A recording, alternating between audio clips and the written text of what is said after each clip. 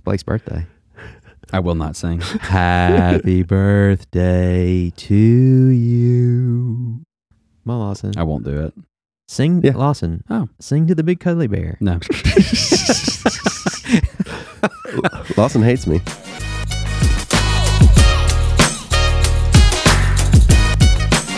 Welcome to Products of Grace, a podcast by Mercy Hill Church. My name is Lawson Harlow, and with me today I have Don Terrell and birthday boy Blake McCullough. Happy birthday, Blake. Thanks, Don. So, Don, what are we doing today? He left that out last episode. This is why I emphasized it today. What a Yeah. breathe in. I know that it was an emphasis. It was an emphatic breath. So today, we again try to kill the podcast.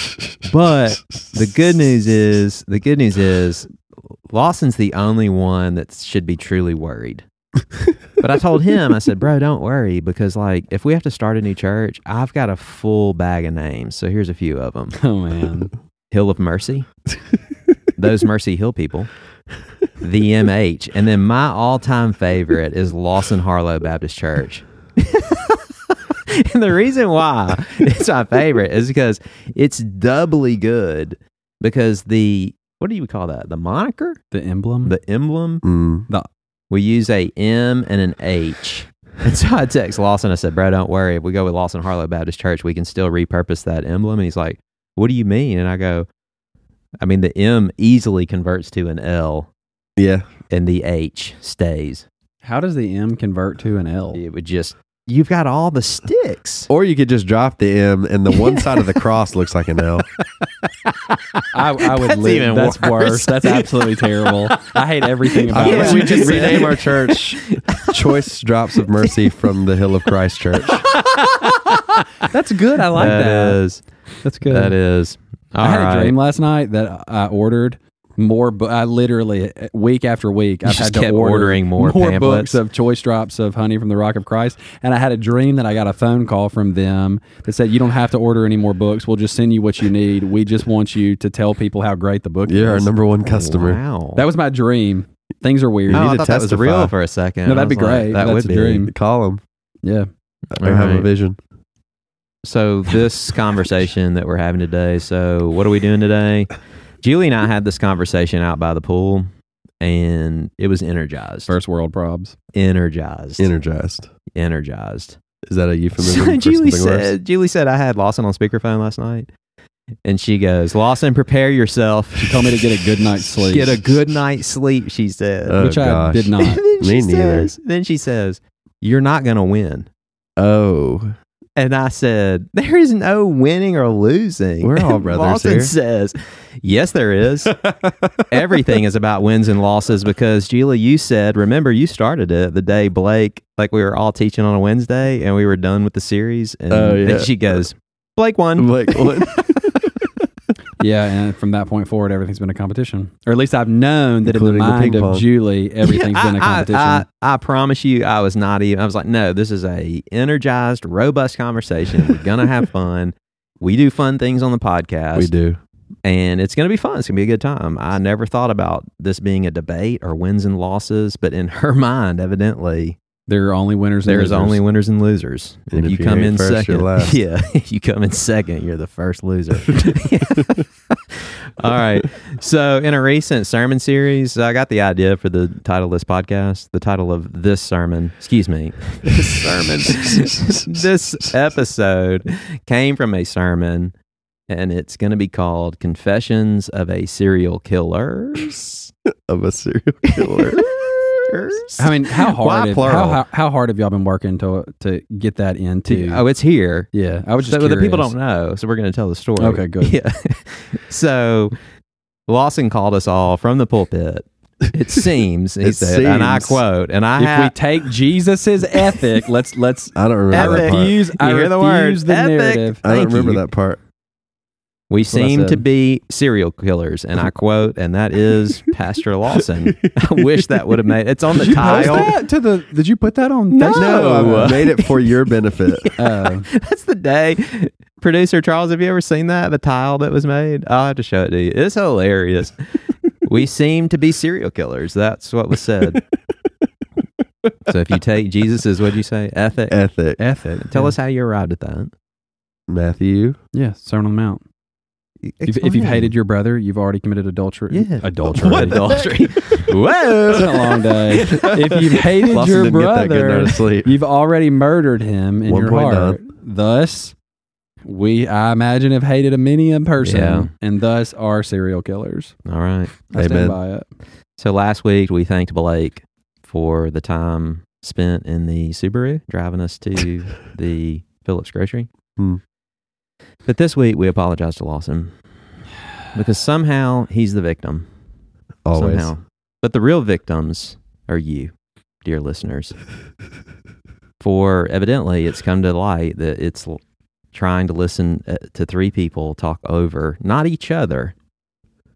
Two people talk over Lawson. What? This is how this has been perceived. The narratives are That's coming not back my. against That's not us. my perception. So he said, He planted it. no, is he not- said no, somebody this is called him not my out of perception. concern. Here we go again. Yeah. And said, "Are you okay?" And I was like, Yeah. "Do not called you? nurture." I've Do not nurture I've this actually man. had 3 conversations about this. So Blake, Yeah. We need to apologize. Yeah, I think y'all are bullies. I'm sorry if you feel as if I love you this. have been bullied. Here's on my this favorite. program. That's what I say to people when I'm like, I'm sorry you feel that way, is me saying that's not Yes. real. That's not an apology. It's not not. The one that gets me, and I'll go ahead and say it. I hear this one. I love this one from G Lee. I'm sorry, but Yes. I'm sorry that you were offended. yeah, normally I put the but- hand up and I was like, just stop it. Just the listen. first 2 words. That's it. Like, that's all we need. Lawson, do you get any of this at your house? I'll be honest, most of the time I'm the one that says I'm sorry, but So people are concerned about you for real? people are worried that y'all bully me a little bit too much on the podcast. So They should hear us outside the I podcast. know. Yeah. It's like, if you think that's bad, nah. So I've got a solution. Okay, good. I love solutions. Charles has given me a mute button for the 2 of you. Oh. So Is that real? the voice that That's matters. I just need to know if that's real or not. No. Okay. It's not. So my Because other what's going to happen is I'm going to start a sentence like, can you imagine if we thought this? And you're going to bleep that part out. And I'm going to say something. it's like Mad Libs. Yeah. So my other favorite thing is when you're mad at somebody, or when Julie's mad at me. Let's just be honest. Speaking in eternal terms, Forever. like you ruin everything, or you're always. You like Yeah. that one? Yeah, You're I know. always. So have you ever heard the? It's probably just a phrase. If you point your finger in blame at someone, There's 2 pointing There's back. four. three fingers are pointing back at you. I used to see Mm. this in like elementary school all the time. Why 3? We're doing the We're doing it right now, yeah. listeners. Well, the thumb is not technically a finger; it's a thumb. But the thumb isn't actually pointing back at anyone. It's pointing yeah, at it's the just sky. up in the air. Like We're the all gun. gesturing, by the way. There's no way to capture that. We should video podcast ourselves. We should. 2022. All right, so you ready? Yep. So what are we doing today? We're going to talk about the biblical ethic. Biblical ethics. It is. Why isn't it? Let's just All go. right, Let's just so go with down that, your trail, gentlemen- and then we'll. So with that, gentlemen, let's get it lit and lay it at the door. What? Was this a flame? Is this a flaming bag of manure? Is that what? Is that So what's to lay happening? something at someone's door? So to lay something at someone's door is to regard or name someone as responsible for something. Oh. This phrase may have arisen from the practice of leaving an illegitimate baby on the doorstep of the man who was identified as its father. Wow. How crazy. That's an interesting Wow. morning, It is. evening, whenever you open the door. Hi. Hi. What is this? Yeah. It's all creeping us out. Yep. All right. So this topic stems from not a disagreement in biblical discussion. ethic in regards to a former episode on pornography. Oh, Okay. So let me just frame it. So Lawson said on the episode, he said, yeah, if you're struggling with pornography and you need to immediately confess it to the Lord, repent of your sin. And we're talking about believers, like this is categorically believers. Of course, yeah. And then you need to go confess it to your spouse. And if you go back and listen to that episode, I'm like, well, I think, and I was in probably a minority opinion, and you could tell Lawson when we were recording it was like, neck got red. Yeah, his neck got red. There's an essence of sober-minded where I don't lash out instantly. so this whole podcast is set up for me to lash out, though, so it'll be great. Is it? I don't think so. No, it's not. It's not. Yeah. So let me say this. I think Christian culture has disconnected pornography from adultery. True. Like the world has bought into the lie that abortion isn't murder. I would agree with that. Okay. So I have a scripture. This isn't the conclusion.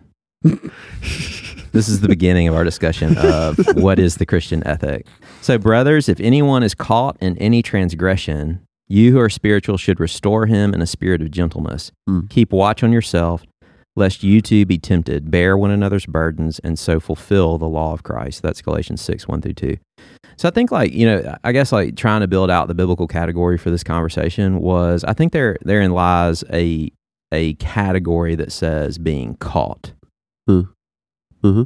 Right? And so when we're thinking about pastoral counseling, definitely being caught in the act or being caught. But I think there's a distinction in my mind that I was mentioning on that episode, which is the Spirit convicts of sin. And so what does the believer then do in the midst of that conviction? So here's my questions. Is our confession to God of sin enough? Are there cases where the sin is against God and man, yet the sinner is cleansed in the covering of sin, no admission or confession one-to-one to man, but it's God's mercy and thus not sinful to not confess because the confession has happened to the only party that matters, which is God. And I'm using sin. Blanket. Lawson's shaking. Why don't you restate that question, because it's really lengthy. All right. So is our confession to God of sin enough? Depends on the circumstance. I really think it's it's really easy. I mean, you think about it at the heart level, right? Like David said in Psalm 51, I acknowledge my sin to you, God. Or is that 51? To you and to you only have I sinned. No, but he says, I acknowledge my sin to you. I didn't cover my iniquity. That may not be Psalm 51. Maybe somewhere else. Gosh, we're all over the place now. Sorry. Don't chapter and verse me. It's in the Bible. I acknowledge my sin. I didn't cover my iniquity. And I think that's where in the heart, right? Like you confess it to God. But if you've been freed from it, there is a sense where your shame toward others dissipates in some sense as well, right? Like if you're willing to not cover your iniquity, then your thoughts about it are not that you love it, that you coddle it, that like you're glad to say to someone else, that's not me. If that makes sense. Maybe. Yeah, you're going to have to qualify like 3 different words, I think, in the introduction of that question. So will you get the whiteboard? Yeah, honestly, we drag the whiteboard. So are there cases where the sin is against God and man, yet the sinner is cleansed and the covering of sin, which is it's been done away with, like covering, not hiding. The sin has been dealt with. Yes. In a eternal judicial way. Yes. But the reality is that had happened already. Right, but you're coming to commit that sin. Yeah. The sin is against God and man. Of course. And yet the covering, the forgiveness, the repentance granted by God in that moment means that it's dealt with, and there's no man-to-man confession. And we wouldn't, I'm saying, is there a category that exists that would label that not sinful to not go and confess, but rather that's merciful and that's God's administration of his mercy? Yeah, of course, but the but here is in regard to what is that the ethic then sin, drills itself the down. sin makes a difference, right? So for instance, one of the simplest, I think, methodologies for public repentance. And public repentance goes from anything to the one-to-one to the I've got to stand on stage and, I mean, as an elder, rebuke another elder publicly and have him repent to the congregation. Like that's what the scriptures say. But I think the public one-to-one is did I commit an external act? And if I committed an external act, then that probably needs to be dealt with. But if it's an internal sin, for instance, covetousness, internal lust, things like that, I think those can be repented of between you and the Lord, and it never need make its way into a public form of repentance. An ethic. So my basic thought is, as public as the sin is, so does the repentance need to be. So on that episode, why did you categorically say your opinion or the ethic there is that if you are a man that is struggling with pornography, I prescribed or described a situation that would exist that would say that man has been freed from it and God has granted him mercy because he's granted him repentance and he's not driven through guilt to go and confess. I don't think pornography. And again, like you have to think, like the beginning of the episode was, I think we've, in a sense, bought a lie where we're using, you started the episode out very conveniently saying that murder is in the heart. Absolutely. Adultery is in the heart. Yeah. And so. The distinction there, I think, is, first of all, I would disagree that it's a guilt-motivated seeking out of reconciliation. I would actually say that it's a born of grace. And so, but I do think there's a distinction, right? Because the distinction between I'm going to repent to you. So, like me and you had a verbal. Who? Sorry, me and Don had a verbal scuff a while back, and in that verbal scuff, it's like, there was a moment where I was like, you know what? I shouldn't have said that, right? But when I went to you to deal with it, it wasn't born of guilt. It was born of reconciliation, right? It's making sure that all the trespasses that I have between you and me are settled. And that goes forth for anybody. Now, in regard to... What's interesting is, in that situation, there were two witnesses. There were. And I called went them to both. Those, and we actually agreed and said, it's more important that you go to those than it was to me because it was so public. Yeah, certainly. Which I just found to be... it's an interesting... It is an interesting way that it works its way out in the life of the believer. Yeah. So I want to add in there, like within the light of the New Testament, where does conscience come into play? Where does the Spirit-led conscience come into play in all of this? I think the Spirit-led conscience is going to lead you to, like, for instance, I don't think there was a way out of the situation that you and I had without going to literally everybody present. Yeah, I agree. But so that was because of your conscience. Is that what you're saying? Yeah. I'm asking. I don't think it was because of my conscience. Okay. I mean, I think it was conviction, and I think it was just an understanding of the sin that I committed was public. And if the sin that I committed was public, it's conviction, that has to deal with your conscience. Yeah, there's got to be connection there. Yeah. Yeah, I'll give you that there's a connection there, but I'm saying I don't think that prescription changes. Like if someone said, I don't need to do that, I would tell them they were in error.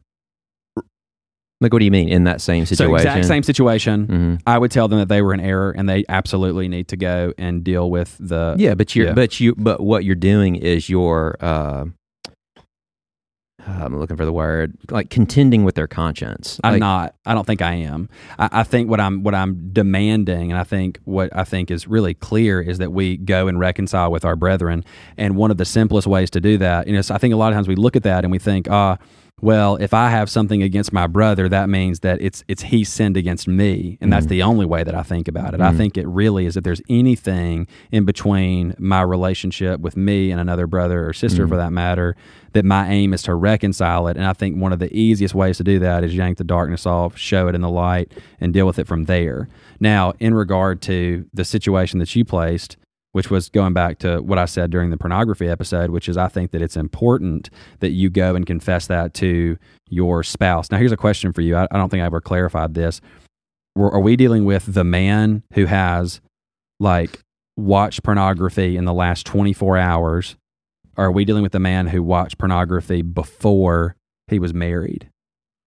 Well, I think this is. I think that matters. Yeah, no, I agree with you. I think the example that we're using, and I mean, we're not getting into pornography today. I mean, this is. Yeah, but I think to blame it on the man. Go back and watch that one. Yeah, but to blame it on the man, I think I think I read it's like 63% of women now, and I think that's even relative to the Christian experience. As weird as that is, like are now have either used, and that's not even taking into account Game of Thrones, right? Like once, like have looked at.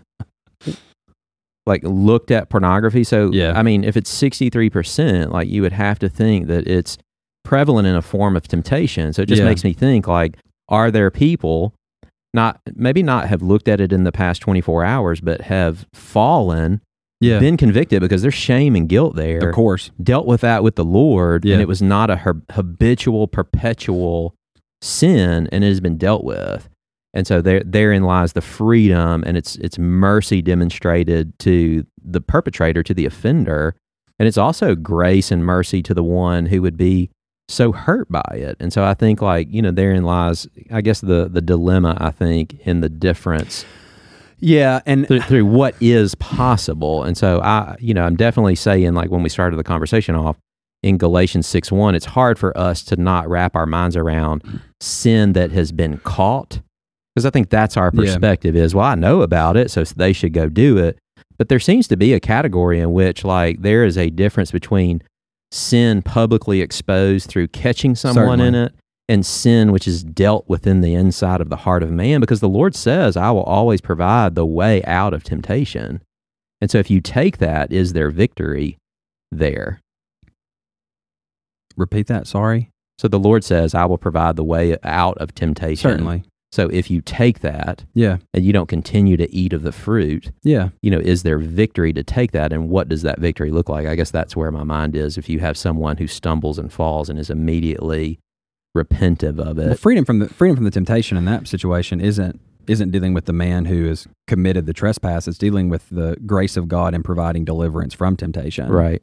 And so going back to the... I'm just taking that argument a bit further. Saying, does this category exist? Like, there's an umbrella, right, to stand under is kind of the whole picture of that. It's like there is a way for you to escape this, and I think the Lord has given us various means to flee from sin. I think one of the simplest ways is by delighting in all the things that He's given us in their prescribed manner, right? But dealing with the repentive heart. I think really what we're dealing with is like the primary and the secondary, right? Because the primary repentance is to the Lord, and that's immediate. You can't land at a godly secondary repentance if you don't first land at a true repentance toward the Lord. Right. So if you walk up to somebody and you say, I'm sorry. I mean, my goodness, probably every child knows this. I can count on, let me rephrase, I could not tell you how many times I said, Mom, I'm sorry. I didn't mean a lick of it. I remember my dad one time looking at me and telling me, you feel that weight in your heart, that conviction of the Spirit? And I straight looked back at him. I was like, yep. Didn't at all. I lied to his face. But the whole thing was, I'm going to say I'm sorry, and then I'm going to continue in my sin because I had not experienced the true repentance that leads to a repentance that makes its way out vertically. And that's what I think has to be horizontally. Sorry, forgive me, horizontally. And so in regard to the man who has fallen, and I think let's even take the guy, let's make it clear, right? We can make it drunkenness. We can make it pornography. You can make it lying. I mean, it doesn't, it doesn't have to be a grand air quote sin.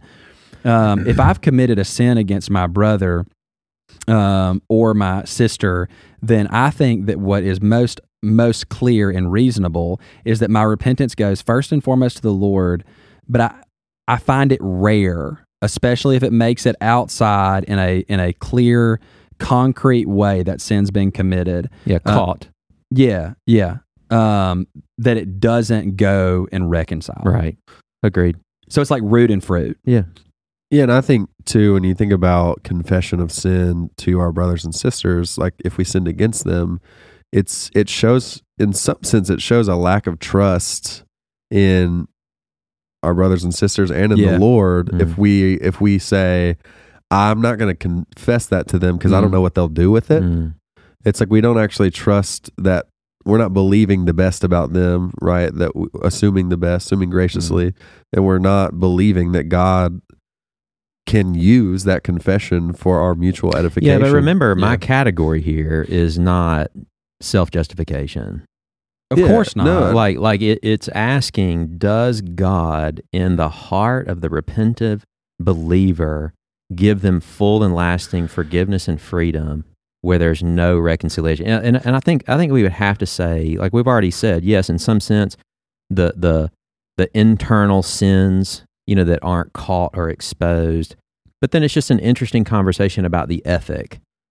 Yeah, I always think of like godly how that grief. works itself out. I think if we have been justified, then we have godly grief, and I think that's a lifestyle of godly grief that leads to true repentance. So I think the question we're asking is, what is true repentance? If true repentance always has to involve confessing to another, and that's where I'm kind of like, that's where I feel like I lean heavily on conscience, and I don't know that we all agree on that. Yeah, so my thing is, like, the verse that comes to mind is bearing fruit in keeping with repentance. And I think what it's ultimately leaning into is, what does that ethic look like? Like, what does that fruit look like?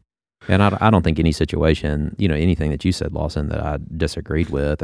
To me, what it goes back to is several Bible stories came to mind and thinking about, and I've talked to several members like y'all have, I'm sure, throughout the week. And so this is kind of woven into just the body life of like certain individuals. And so I've just like cut and paste text conversations. And I thought this is a great way to have like a biblical ethics conversation based on not hypotheticals, because this is the difficulty. We ended up coming up with like hypotheticals. You're like, well, does that really exist? Does it not really exist? Well, these are like, hey, these are historical Christian figures. Yeah. They're written in the pages of Scripture. So let's look at the ethic. Let's figure out how this works itself out.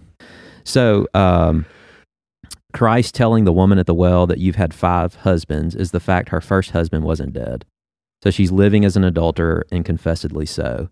Question is, upon conversion, she would be living under a new ethic. What is the ethic? She can't get it back in the bottle. And Paul instructs us in the ethic and it's in 1 Corinthians 7:17. I won't read it to us, but it's like, let the person lead the life that the Lord has assigned to him. Wherever they were when they were wherever they were when they were called, right? So this category of adulterer, as long as the first husband is living, is God's law, and it still stands. So human courts may grant a divorce, but the category adulterer still stands in his court. People today are living in the light of his forgiveness, yet are unreconciled, humanly speaking, while living in divorce. That's fascinating to me. I mean, think about this. Like, Christ says to her, yeah, you've had, I think it's, if I'm quoting it right, you've had 5 husbands. 5 husbands, and the one you're with now isn't your husband. Like, you're an adulterer.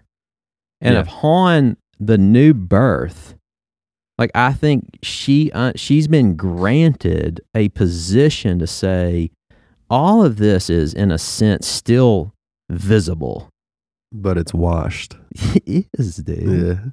Yeah. You're a new creation. Indeed. So legalists, the Sadducees and Pharisees would have still called her an adulterer. Yeah. But she was welcomed into the kingdom. Not identified by her sins, but identified by Christ's righteousness. Ah, that's so good. Certainly. Thanks, Lawson. I'm glad you get excited about that. I mean, I don't understand. Sorry, my certainly is I don't understand the connecting point. That's fair. So we're going. All right. So sometimes we sin against man or a sister or a brother in this way. Christians divorce? ? Sure. Yet the sinner, if in Christ, is reconciled to God while being divorced, which is to be unreconciled. Like, work that out. The act of divorce is a visible symbol of unreconciliation. Like, I'm not being reconciled to you. I have differences in my heart with you. Yeah, whether that, at least in the United States, since the 80s, you could have unreconcilable differences, which is literally the primary cause of divorce, primary official reason of divorce today. So how do we welcome them into the church? So there seems to be, that's what I'm getting at, seems to be a world in which we live in currently where there's not been one-to-one reconciliation. Right. but yet like the Lord evidently with a visible divorce has granted that person peace and repentance without being reconciled to the one who they chose to be unreconciled to. I mean, certainly. I mean, I don't, once again, I'm having trouble connecting the dots here, but maybe that's just my ignorance. But I mean, we would gladly. Am I making sense? Yeah, I mean, I'm with Lawson on like the connection. Like, I think, yeah, we live in that world where there is some lack of reconciliation. So yeah, let me just clear the air. Like we're clearing the air. Like the example of pornography has left us. Yeah, we're with you on that. So we're just looking through like the biblical ethic of how do you bear fruit in keeping with repentance. Like Jesus didn't say to her, "Go back and find your first husband and marry him." Yeah, and that's what I'm getting. That's where I'm go at. back and like, live with yeah. him. So it seems like the conscience is spirit led in informing obedience to the Christian ethic of bearing fruit in keeping with repentance. Because how can you have someone who has gone through a divorce, which is an act of unreconciliation, but yet be in good standing in their local church, other than that have been forgiven from that? You can carry this to literally any sin. Yes. Because there's no one who should be, I mean, if we're keeping record of every or every sin committed, and therefore every state or every unreconciled relationship, then no one could ever be a member of a church, period. Right? Like we couldn't be here. Right. But that's maybe where I'm missing it. Obviously, I think that the reconciliation that Christ provides is first and foremost, and I do think that's where you see that worked out most clearly inside the congregation. Because here's the catch-22: if someone were to walk inside of this church and want to be a member here, and they come in blasting, speaking hatred and vitriol toward another like-minded faith family, I would not vote to allow them to be a member of our congregation until they had reconciled with their previous church. Would you agree that it's someone who comes in being hateful and being coarse and speaking publicly about another like-minded faith family, especially if we know them well, if they come in, that they should not be granted membership? I don't like your example. It's a really good example because it's a really practical example.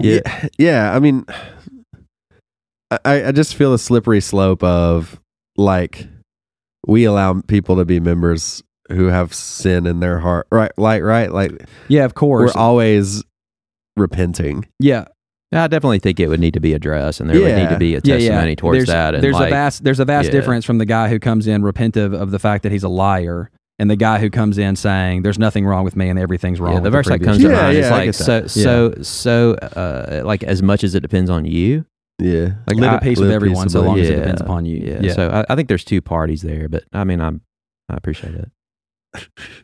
So this found its way into premarital counseling. So premarital counseling, what y'all's thoughts on like the biblical ethic on? So taking this woman as an example, right? She's made new, like she's a new creation.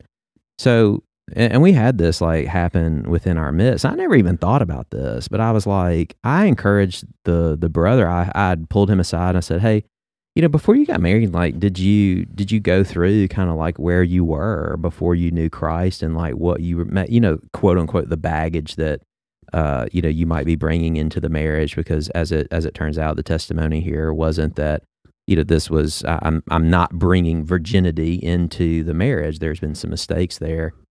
And this individual, sin, sorry. And this individual was, was like, actually adultery, if you want to just call it what it is. So, it was like. Not an affair. Yeah, not an affair. Adultery. Could there be fornication? It could be. Yeah, it is. Yeah, it could be. It is. It is. So, and it's like, I actually unpacked that. I was like, wow, good. And I think like, Lawson's perspective was, and mine as well, like I don't see any harm in that. Yeah. But it could be harmful. And so it's like, where do you, how specific are you? What is detailed there? Hold on. And let me say this. We can't interrupt each other. You literally just stuck your finger up at me. Yeah, because it can't come across. Okay, I was talking. You see, I'm a victim. We're all victims here. Hey, what's your intersectionality score? Oh, God. Y'all call me. All right, go ahead. I need comfort.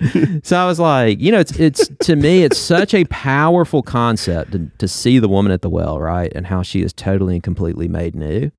And so I was like, what's the ethic there? You know, I don't think there's anything wrong with admitting and confessing past sexual sins, but I also believe there has to be some like thought within the heart of the believer that I have actually been made new. And so like I am a new creation coming in. And so how much credence do I give to what I once was? Because I am no longer that which I once was, which is the sexually immoral.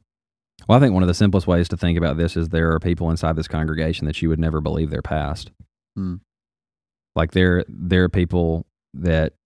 Yeah, you're talking to one, but go ahead. Yeah, I mean, I know, but I mean, but it's like, but I think about the people that I most look up to, that I want to imitate in the faith, that are fathers and mothers, and I know their background, like I know who they were before they met the Lord, and I think about that, and I'm thinking, how in the world can anyone go from that to who they are today? And that's where I think I think the answer to your question is yes. There should be an understanding of who we were apart from Christ, so that we can, I think, all the more clearly understand the radical nature of conversion and the new birth. And so, for instance, when I think of who I was apart from Christ, I think the person who got the best front row seat to this was my sister. Because we used to, when we rode to school together, she saw who I was. You know, you hide from your parents, but you don't hide from your siblings. Right. And so like my sister got to watch who I was. And to this day, if you asked her if she ever thought I would have been standing in a pulpit, much less a member of a church when I was, 15 years old, 14 years old, she would have said by no means. But I do well to remember who I was, not under the guise of guilt and shame. Certainly, I feel ashamed of the things, like going back to Romans. But I think there's confidence in remembering who I was and how radical the grace of Christ is to change me. And I want the people closest to me to be brought into the image of Christ's radical work in my life. Which sometimes has me unveil other parts of my life. Also, it allows me to comfort those with the same comfort I've been comforted with from 2 Corinthians. Yeah, and I think too, like when you think about, like sin has consequences, and our consequences eternally have been dealt with, right? But there are consequences in this life that happen, as a result of sin, consequences that you don't even imagine would happen, right? Like years down the road. And I think we have to understand that that is a reality and trust that the Lord uses those things for our good. Romans 8 would promise us that. Like somebody knocking on your door and there'd be a baby sitting there. Yeah. I mean, there are, yeah. Hey, I wove it. Be proud of that. Me. Look at you. Thank you. All right. So this individual texts back and said, that's an interesting idea that she would still be living as an adulterer, right? Her community would still perceive that. And I said to him, it's why I pressed you on being a new creation. And this individual says, that applies for all sin, correct? And I said, well, there are divorced people at churches, Sure. And Absolutely. So he says, does that same ethic apply to the murderer? Of course it does. And I was like, doesn't it ultimately matter what their position is in Christ? If you're divorced after being a Christian, it's the ultimate move of unreconciliation. But you can live in the light of present forgiveness and be cleansed, confessing to God, and never be reconciled back to the human. Definitely will be earthly consequences lived out. Murder, convicted, would face the consequences of the law. Now, I'm not talking about, definitely You're talking God's about law. the judicial I'm talking about system like the in America. American judicial system. And he says, what do you mean? He's like, what do you mean? I said, can they have forgiveness? I was like, certainly. Yeah. But I said, how about Apostle Paul? Like, it's just interesting, right? Like, categorically, we don't think of him as a murderer. Yeah. It was really cool when we were angsty teenagers to be like, Paul wouldn't be allowed in this church. I told you that when we were talking about this. I told Lawson about that. And I was like, that has made the biggest and lasting. Like, they read his resume. Yes, bro. I killed this guy named Steven. Bro. Yeah. But as cliche it's and real, goofy though. as it is, it's so real. It strikes at my conscience. But I think how powerfully cleansing the blood of Christ is. Yeah, I do think we, just as a side on this, I think we have a danger of taking people that have really, really, really, really, really sketchy backstories and immediately prompting them up when they're converted. I don't know if you've ever noticed this. Well, I mean, in this case, it's like I know we've it's a different dedicated thing. ourselves to the breaking of bread and to the apostles' teaching. Yeah, it's different. But I'm saying like if I had a it's dollar, like, oh, look, Bishop so and so just come in here. If I had $1 for everybody who came in to give their testimony when they had murdered 76 people and they were converted. They were converted to that. I'm just saying, like, I see that happen. It's like we love a shock story. That's right. Yeah. Like I think what's his name? He took over for R.C. Sproul. At Dustin Binge? No, that's a real guy. Burke Pearson. Burke Parsons. Yeah, that's such a weird name. He said, I hope my children have really boring testimonies. Yeah, true. And it's like, sign me up for that. Anyway, all right. So Paul was a murderer pre-conversion. Self-righteous. Yeah. I mean, the list goes on. All right, so I'm using like ethics in the sense of like how it strikes at our conscience. Yeah. So like David was a murderer while converted. I mean, he was a believer who committed murder. And an adulterer. Yes. Yeah. Moses. Liar. He was a murderer.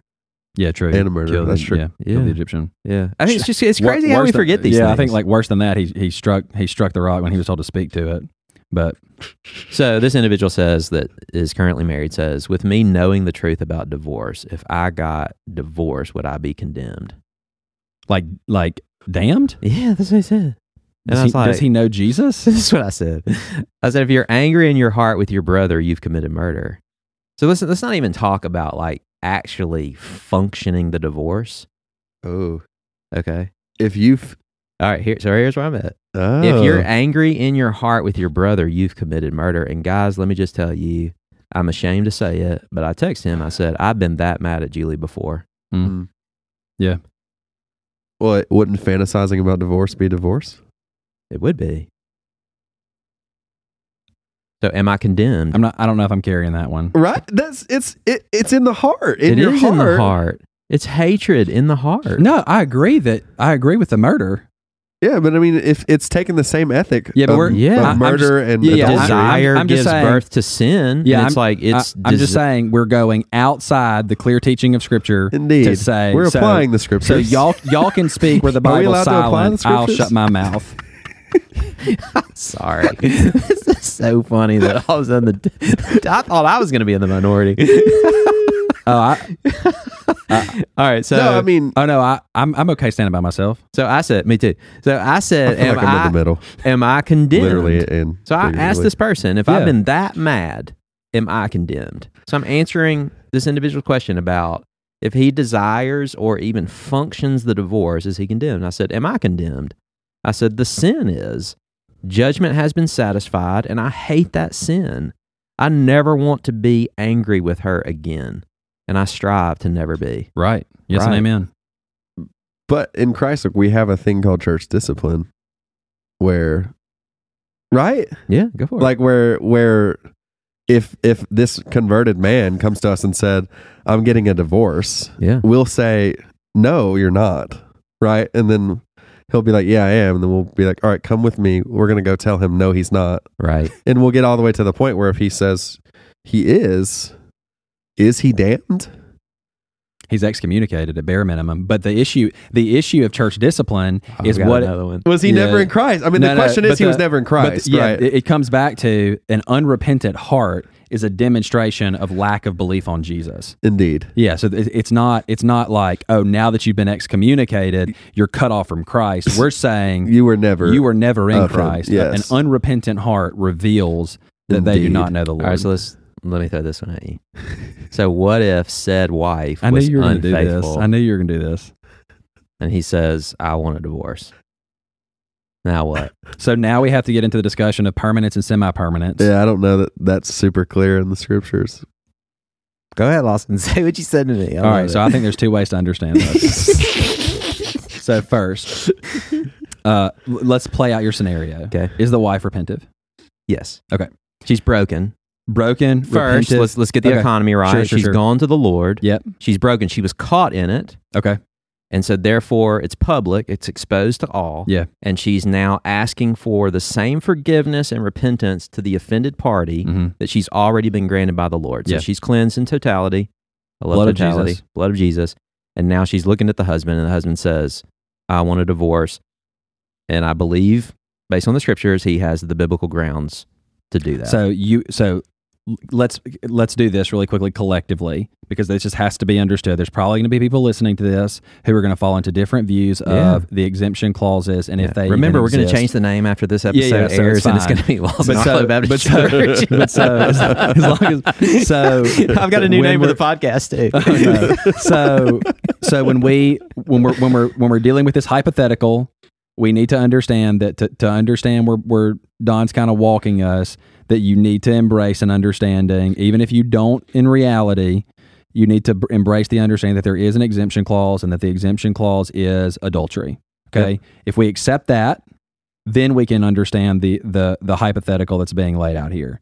Because if you don't, then this is really easy, and the answer is no. Right. But so if that woman was repentive, she went to her husband, she repented to him, she longed for reconciliation, and the husband says, because I think this is really where it comes down to, the husband refuses to forgive. And in his refusal to forgive says, I'll put her away. Now, here's what that reveals about him, and this is unquestionable. Yeah. It reveals he's hard of heart. Yep. I mean, that's Matthew 6. Exactly. Yeah. It reveals he's hard of heart. Heart of heart. Wow, that was hard to say. That's a lot of hearts. That was a lot of hearts. Do you really believe that in your heart of heart? Yeah. but so then this is where I get. At what point do you place him under church discipline if he refuses to reconcile? I mean, that's what I'm saying. Matthew 6 says, like, if we don't forgive, then we don't have his forgiveness. Yeah. And so I said quickly that I think it's perfectly reasonable to place him under church discipline. And I disagreed with him when we were having this conversation. I said, are you saying that he is granted permission by God's revealed will, and yet we're going to hold him accountable that he is in sin and therefore hold him under church discipline? It seems like he's got the biblical mandate to send her away with a certificate of divorce, and he actually has the ability to go fruitfully be remarried.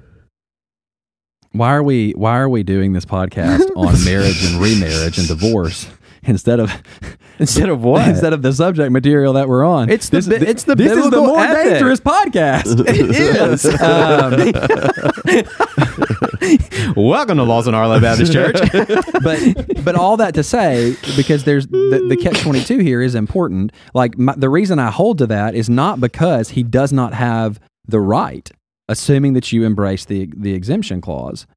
The issue is he's refusing to forgive and be reconciled. Can he forgive and not stay married to her?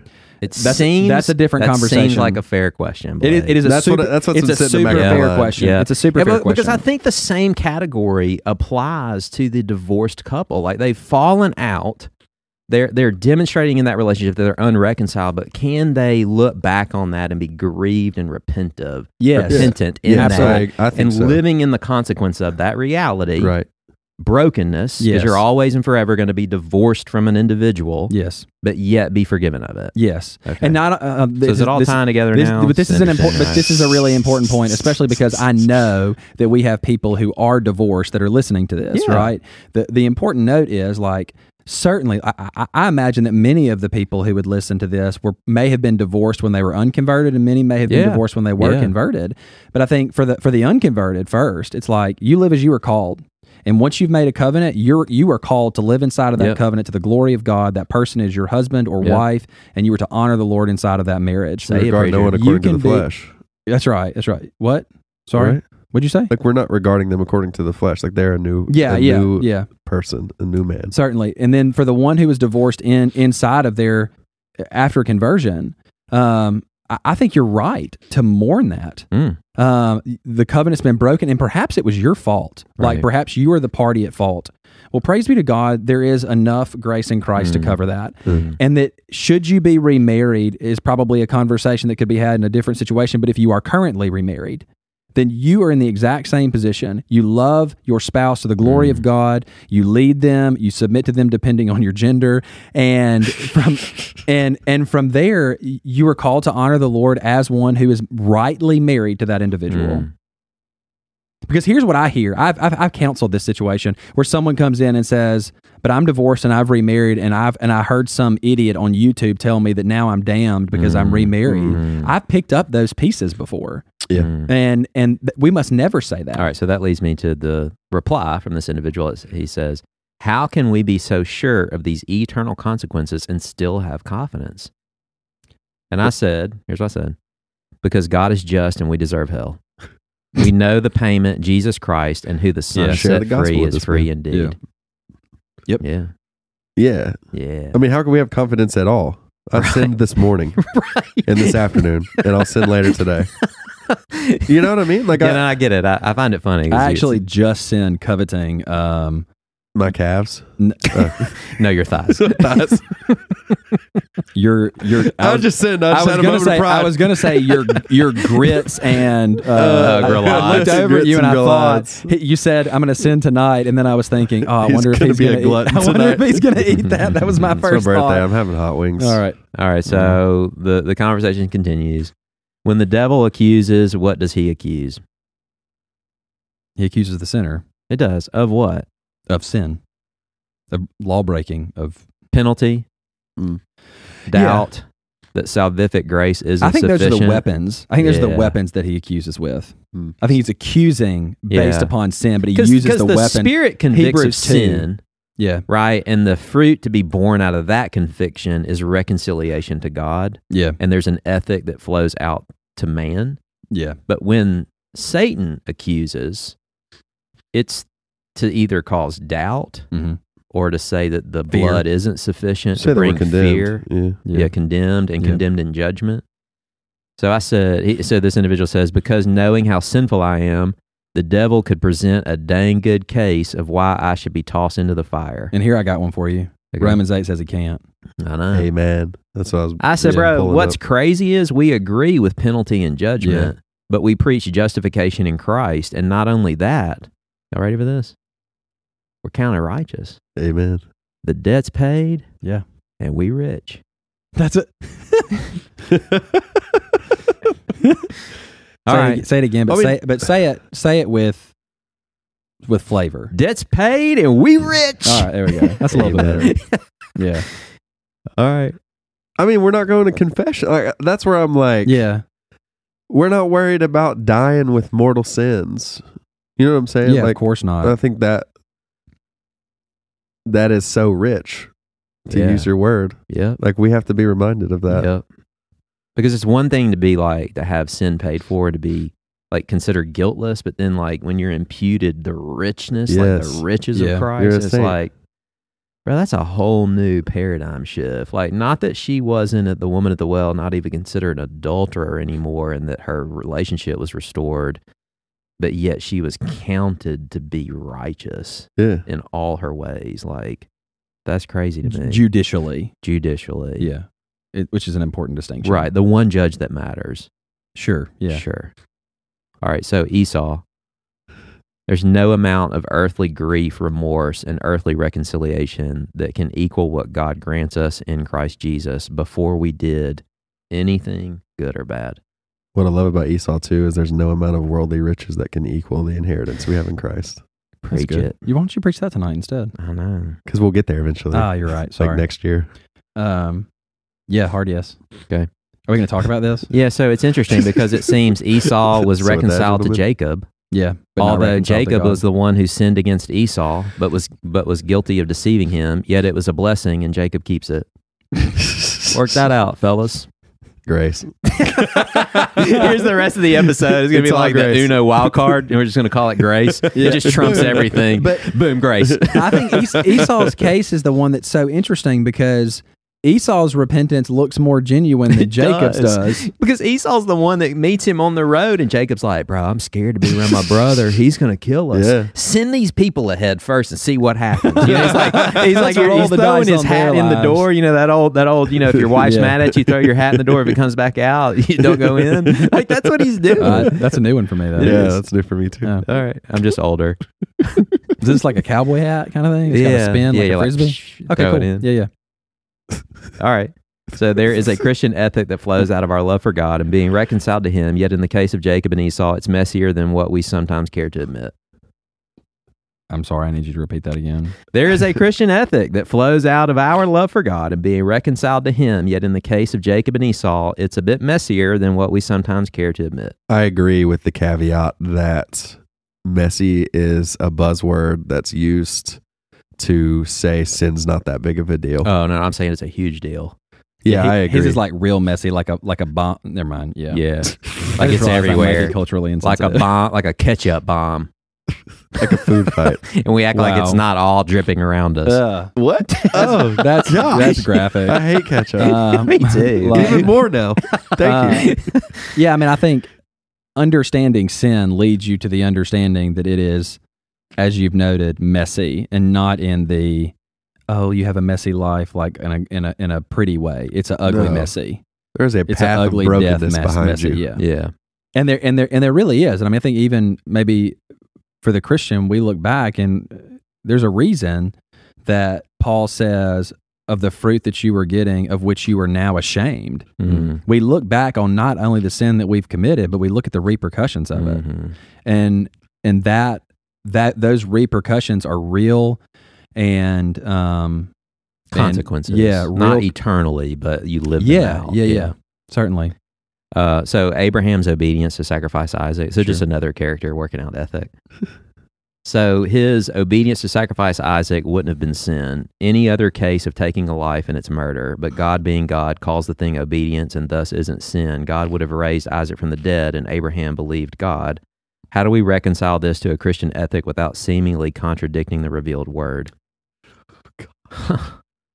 If you could try to make your questions more succinct, that'd be super helpful. That was So like why one would word. Abraham killing Isaac be an act of worship instead of murder? All right, so I've got the answer. Let me just get to it. So Abraham knew that it was unlawful to kill another human being, but he obeyed God's will to sacrifice Isaac. Would Abram have been just to refuse, citing the revealed will of God not to murder? This is his Rahab in sin for hiding the. This is the same question, right? So Abraham would have committed sin had he refused to sacrifice Isaac, and in looking to God's secret will would have acted counter to his revealed one. I think the answer to that is yes. Yeah. That's from Absolute Predestination by Jerome Zanchius, which is a great Italian Protestant reformer. Oh. He goes on to say, because God's will... So here it is. You're interrupting me, and I'm going to get phone calls. I'm sorry. So because God's will of precept may, in some instances, appear to thwart his will of determination, it does not follow either, number one, that he mocks his creatures, or number two, that they are excusable for neglecting to observe his will of command. Man is not excusable for neglecting God's will of command. Pharaoh was faulty and therefore justly punishable for not obeying God's revealed will, though God's secret will rendered that obedience impossible. Abraham would have committed sin had he refused to sacrifice Isaac, and in looking to God's secret will, would have acted counter to his revealed one.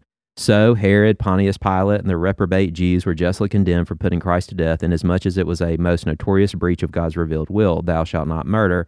Yet in slaying the Messiah, they did no more than God's hand and his counsel, his secret ordaining will determined before should be done, and Judas is justly punished for perfidity.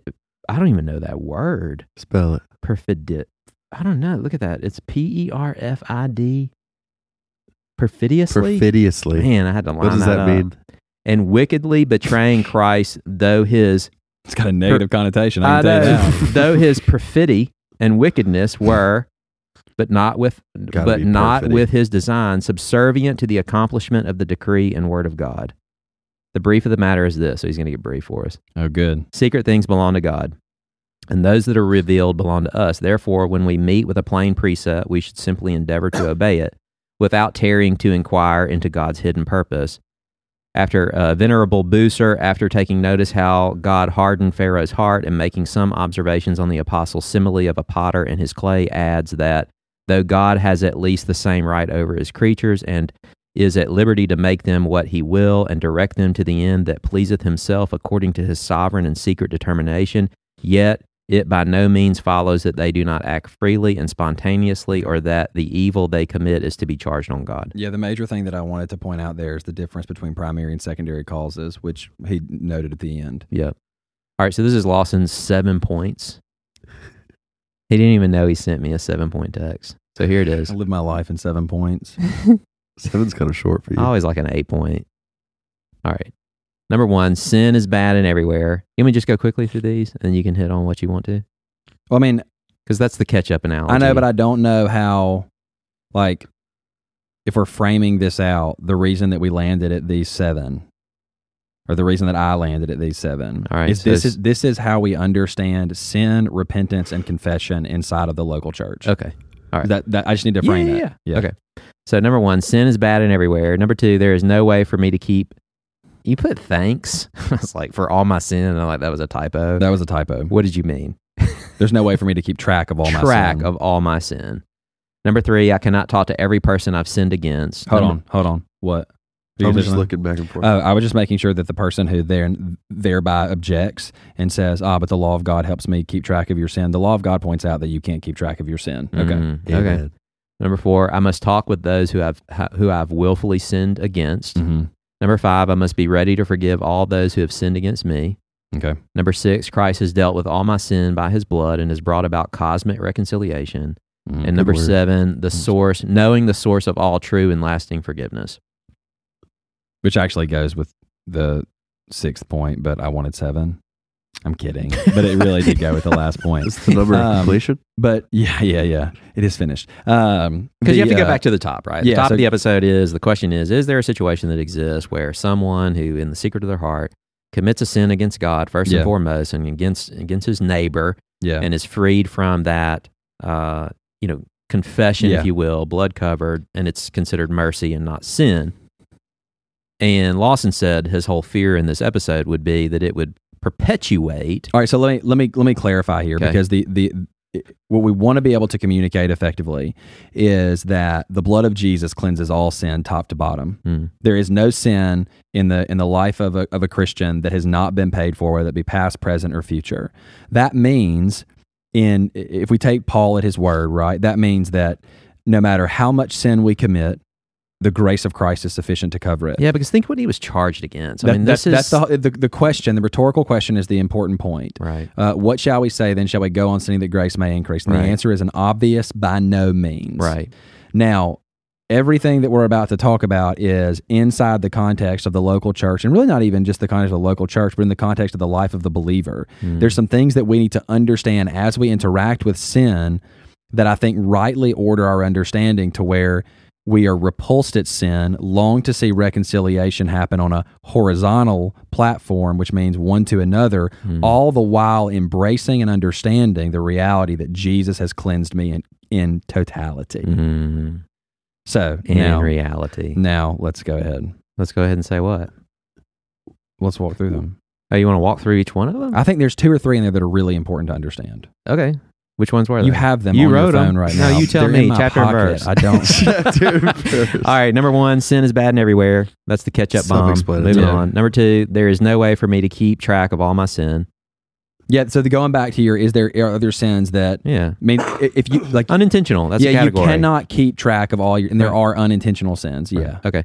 Number 3, I cannot talk to every person I've sinned against. True. So hold on. Let me get this. This is Charles sent out, because we've been in this, like, our producer sent out this hypothetical, and this is where I didn't want to get into hypotheticals for the episode because it's really difficult. Literally, the whole thing we did was hypotheticals. No, it wasn't. It was biblical character study on the ethic. A little bit of both. It was like, so what if I steal something? So Charles said, what if I steal something from you? And you don't know about it, and then I get convicted about it, and I ask the Lord to forgive me, but yet I'm keeping the thing in which I stole. And so I said to him, hold on, you're interrupting me. I have a question for him. But you're interrupting important. me. You see, people, I'll call you later and check on you, Don. So I said, hey, bro, I got a scenario that trumps your scenario. And he goes, what? And I said, I'm dead. Now what? Hey, bro, you can keep whatever you stole, Charles. but the illustration would, and we can clarify this because we have the writer of the hypothetical. Right? Did you intentionally steal it or unintentionally steal it? Oh.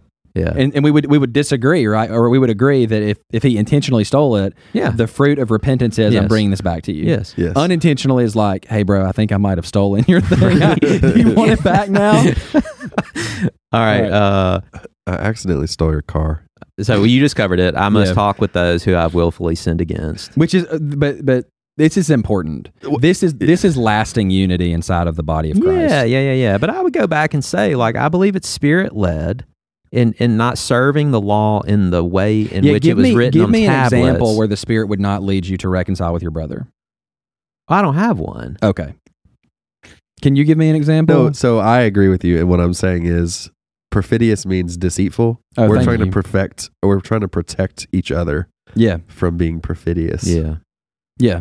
Certainly. And Like so, we're trying to reconciliation is about us living in the light together. yeah, Yeah. absolutely. Yeah.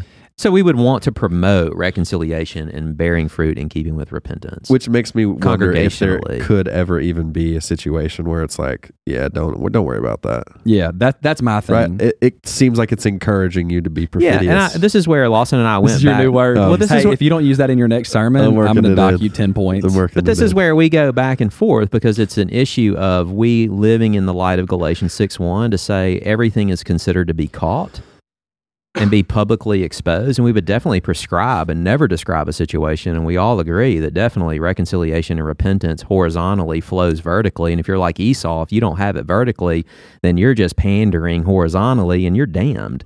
And so it Right. doesn't really matter if you function within a horizontal economy. If it's not vertically birth of vertical love, then there's no sense that it would ever, filter out horizontally in those relationships. And so Yeah. I just think like that's the issue is that's us prescribing a behavior, but I can't help but always consider describing an instance in which I died and Charles kept the thing. Yeah, no, I get it. Because I also think about like, it never seems legit And to I would me. wait and I would love What to did see you steal from him, Charles? All right. It never seems legit to me when people are like, go up to someone and like, hey man, like I hated you for 10 years. God. I thought you were the worst person ever. Will you forgive me? And it's like, they didn't even know. Lawson said Like, it they from the didn't know. pulpit. Yeah, that. He did- was you preaching did and said, he said, there's some of Some y'all of in y'all here. said it. And I stand by it. I don't And know I why. said- I don't know why. I don't know why you think I'm not. I'm glad. I to think we stand need by to this. clarify this is an inside joke between Yeah. the three of us. The audience is now included. So Lawson's standing in the pulpit one day, and I quote says, "There's some of you before conversion I couldn't stand. I didn't even want to eat at your table, and now I look forward to seeing you and love to share a meal." And I was like, "Bro, not everybody's in that converted category yet. Right. Like you might not should say that." And he has dug his heels in from day I have one. literally no problem with this. No, but you know what I'm saying though? Like, I feel like those conversations sometimes are not fruitful. Yeah, but that's where we go back to like I think the repentance is as public as the sin is. Now, Okay, but at the that's exact fair. same time, I've had a brother walk up to me in the last 3 years. I went and preached at his church, which was probably a demonstration of this repentance. And he said, "Brother, like I had this great grudge against you while we were in seminary, and I wanted to talk to you about this." And we had the conversation, we reconciled, and now we check on each other on a regular basis. And true reconciliation has happened, right? And so I But think even if he didn't call you, anyways, it's just so funny. Like Yeah, even it's if he like, didn't call you, could- it's like, hey, I appreciate that. But I was like, if he's settled the record with the Lord, then like He and could just be nice now. yeah, That's and where live in I'm like, obedience yeah. and be a gift, and it would be mercy. yeah. Uh, So can I use the Bible? Yeah, Okay. golly, James 5. So James 5. James 5:16. Therefore, confess your sins to one another and pray for one another that you may be healed. Yeah. And I think if we understand, and this is where you started this trajectory, and it was you're dealing. Who did? Blake did. Sorry. That you are as you are experiencing forgiveness from the Lord, it naturally leads you to reconcile and to forgive one another, but also to seek forgiveness from one another. That's why those last couple points are there, is because as I understand the forgiveness that's offered me in Christ, my natural desire is to be reconciled to my brother. That's I think this is the reason, right, that we see Paul talk about giving us the ministry of reconciliation, or God giving us the ministry of reconciliation. As those who have been reconciled, we long for reconciliation. And so dealing with the internal sins, I think, is a different animal.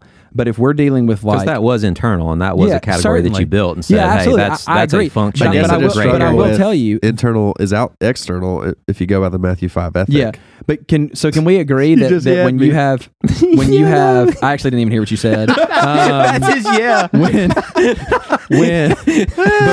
But when he did that, when he broached that subject with me, I had always felt his resentment. Oh.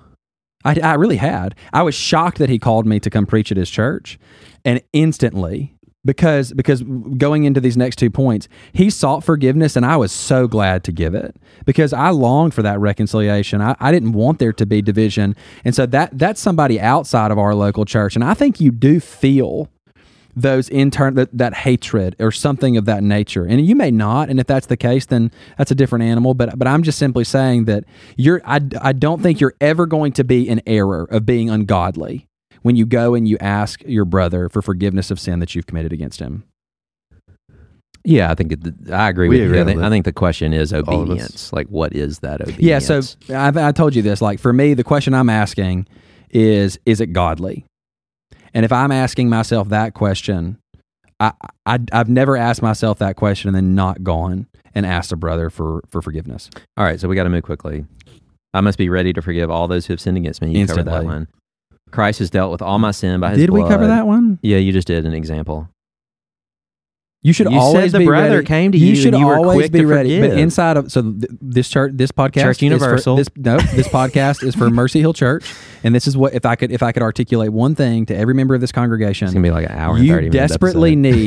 You desperately need the grace of Christ in your life. Definitely agreed. That being said, as a needy soul that longs and desperately needs Jesus' grace, be quick to bestow grace on your fellow needy saints. Okay. Christ has dealt with all my sin by his blood and has brought about cosmic reconciliation. Everyone. Okay. Source of all true and lasting forgiveness. This is an important one. Yeah. This is where this is number 7. Yeah, this is so understanding that all of my sin, past, present, and future, and this is like the start of this episode when you were like working it out in your mind, was the radical nature of the blood of Christ. Yeah.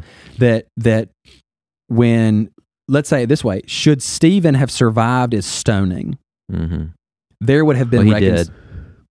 Thank you. Use your Bible. Ouch. I want to get more text messages for all this bullying. You did it first. Yeah. I was just trying to use a verse. Oh, how to turn tables. So anyway, but there would have been on earth a reconciliation between Stephen and Paul. Yeah.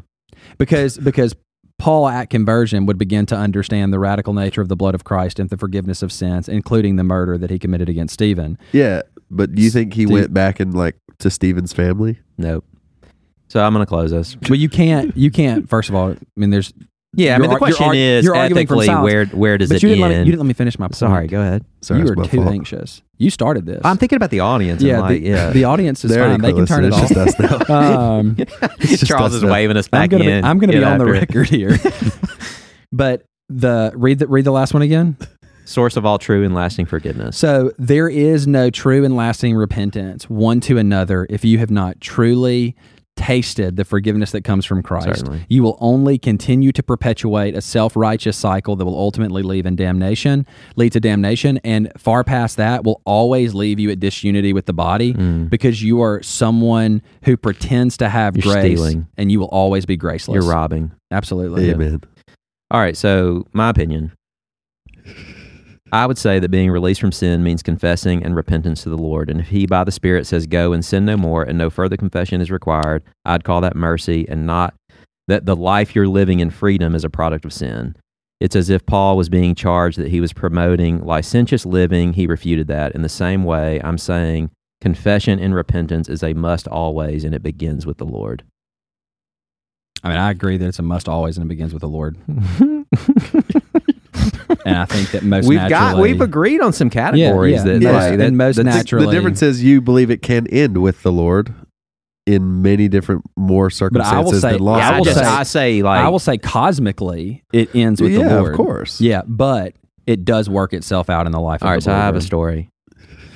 So my great this man's trying to end the podcast 10 seconds ago, and now he's starting a story. Okay, no, because I know I got more meat left in the podcast. So my great grandfather. This is the most interesting story. All right. So he was living and he had daughters, married, and a man raped his daughter. Okay.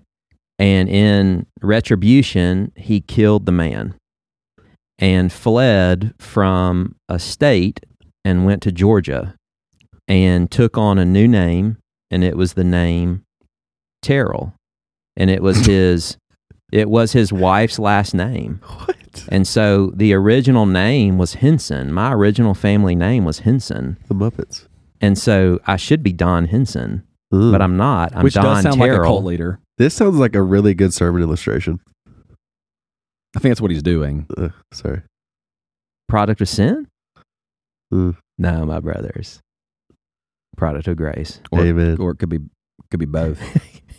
He works all things together for good. This is All right, so in conclusion, I have a Bible verse. It's Romans 7:6. But now we are released from the law, having died to that which held us captive, so that we serve in the new way of the Spirit and not in the old way of the written code. So I'd like to thank my fellow elders, Blake McCullough and Lawson Harlow, for the time spent today. Since we're running out of time, I'll be short. My brothers and my friends, Godspeed. Godspeed. You're going to say, join us next week on the new name. Well, I have a name. It should be Byproducts of Grace.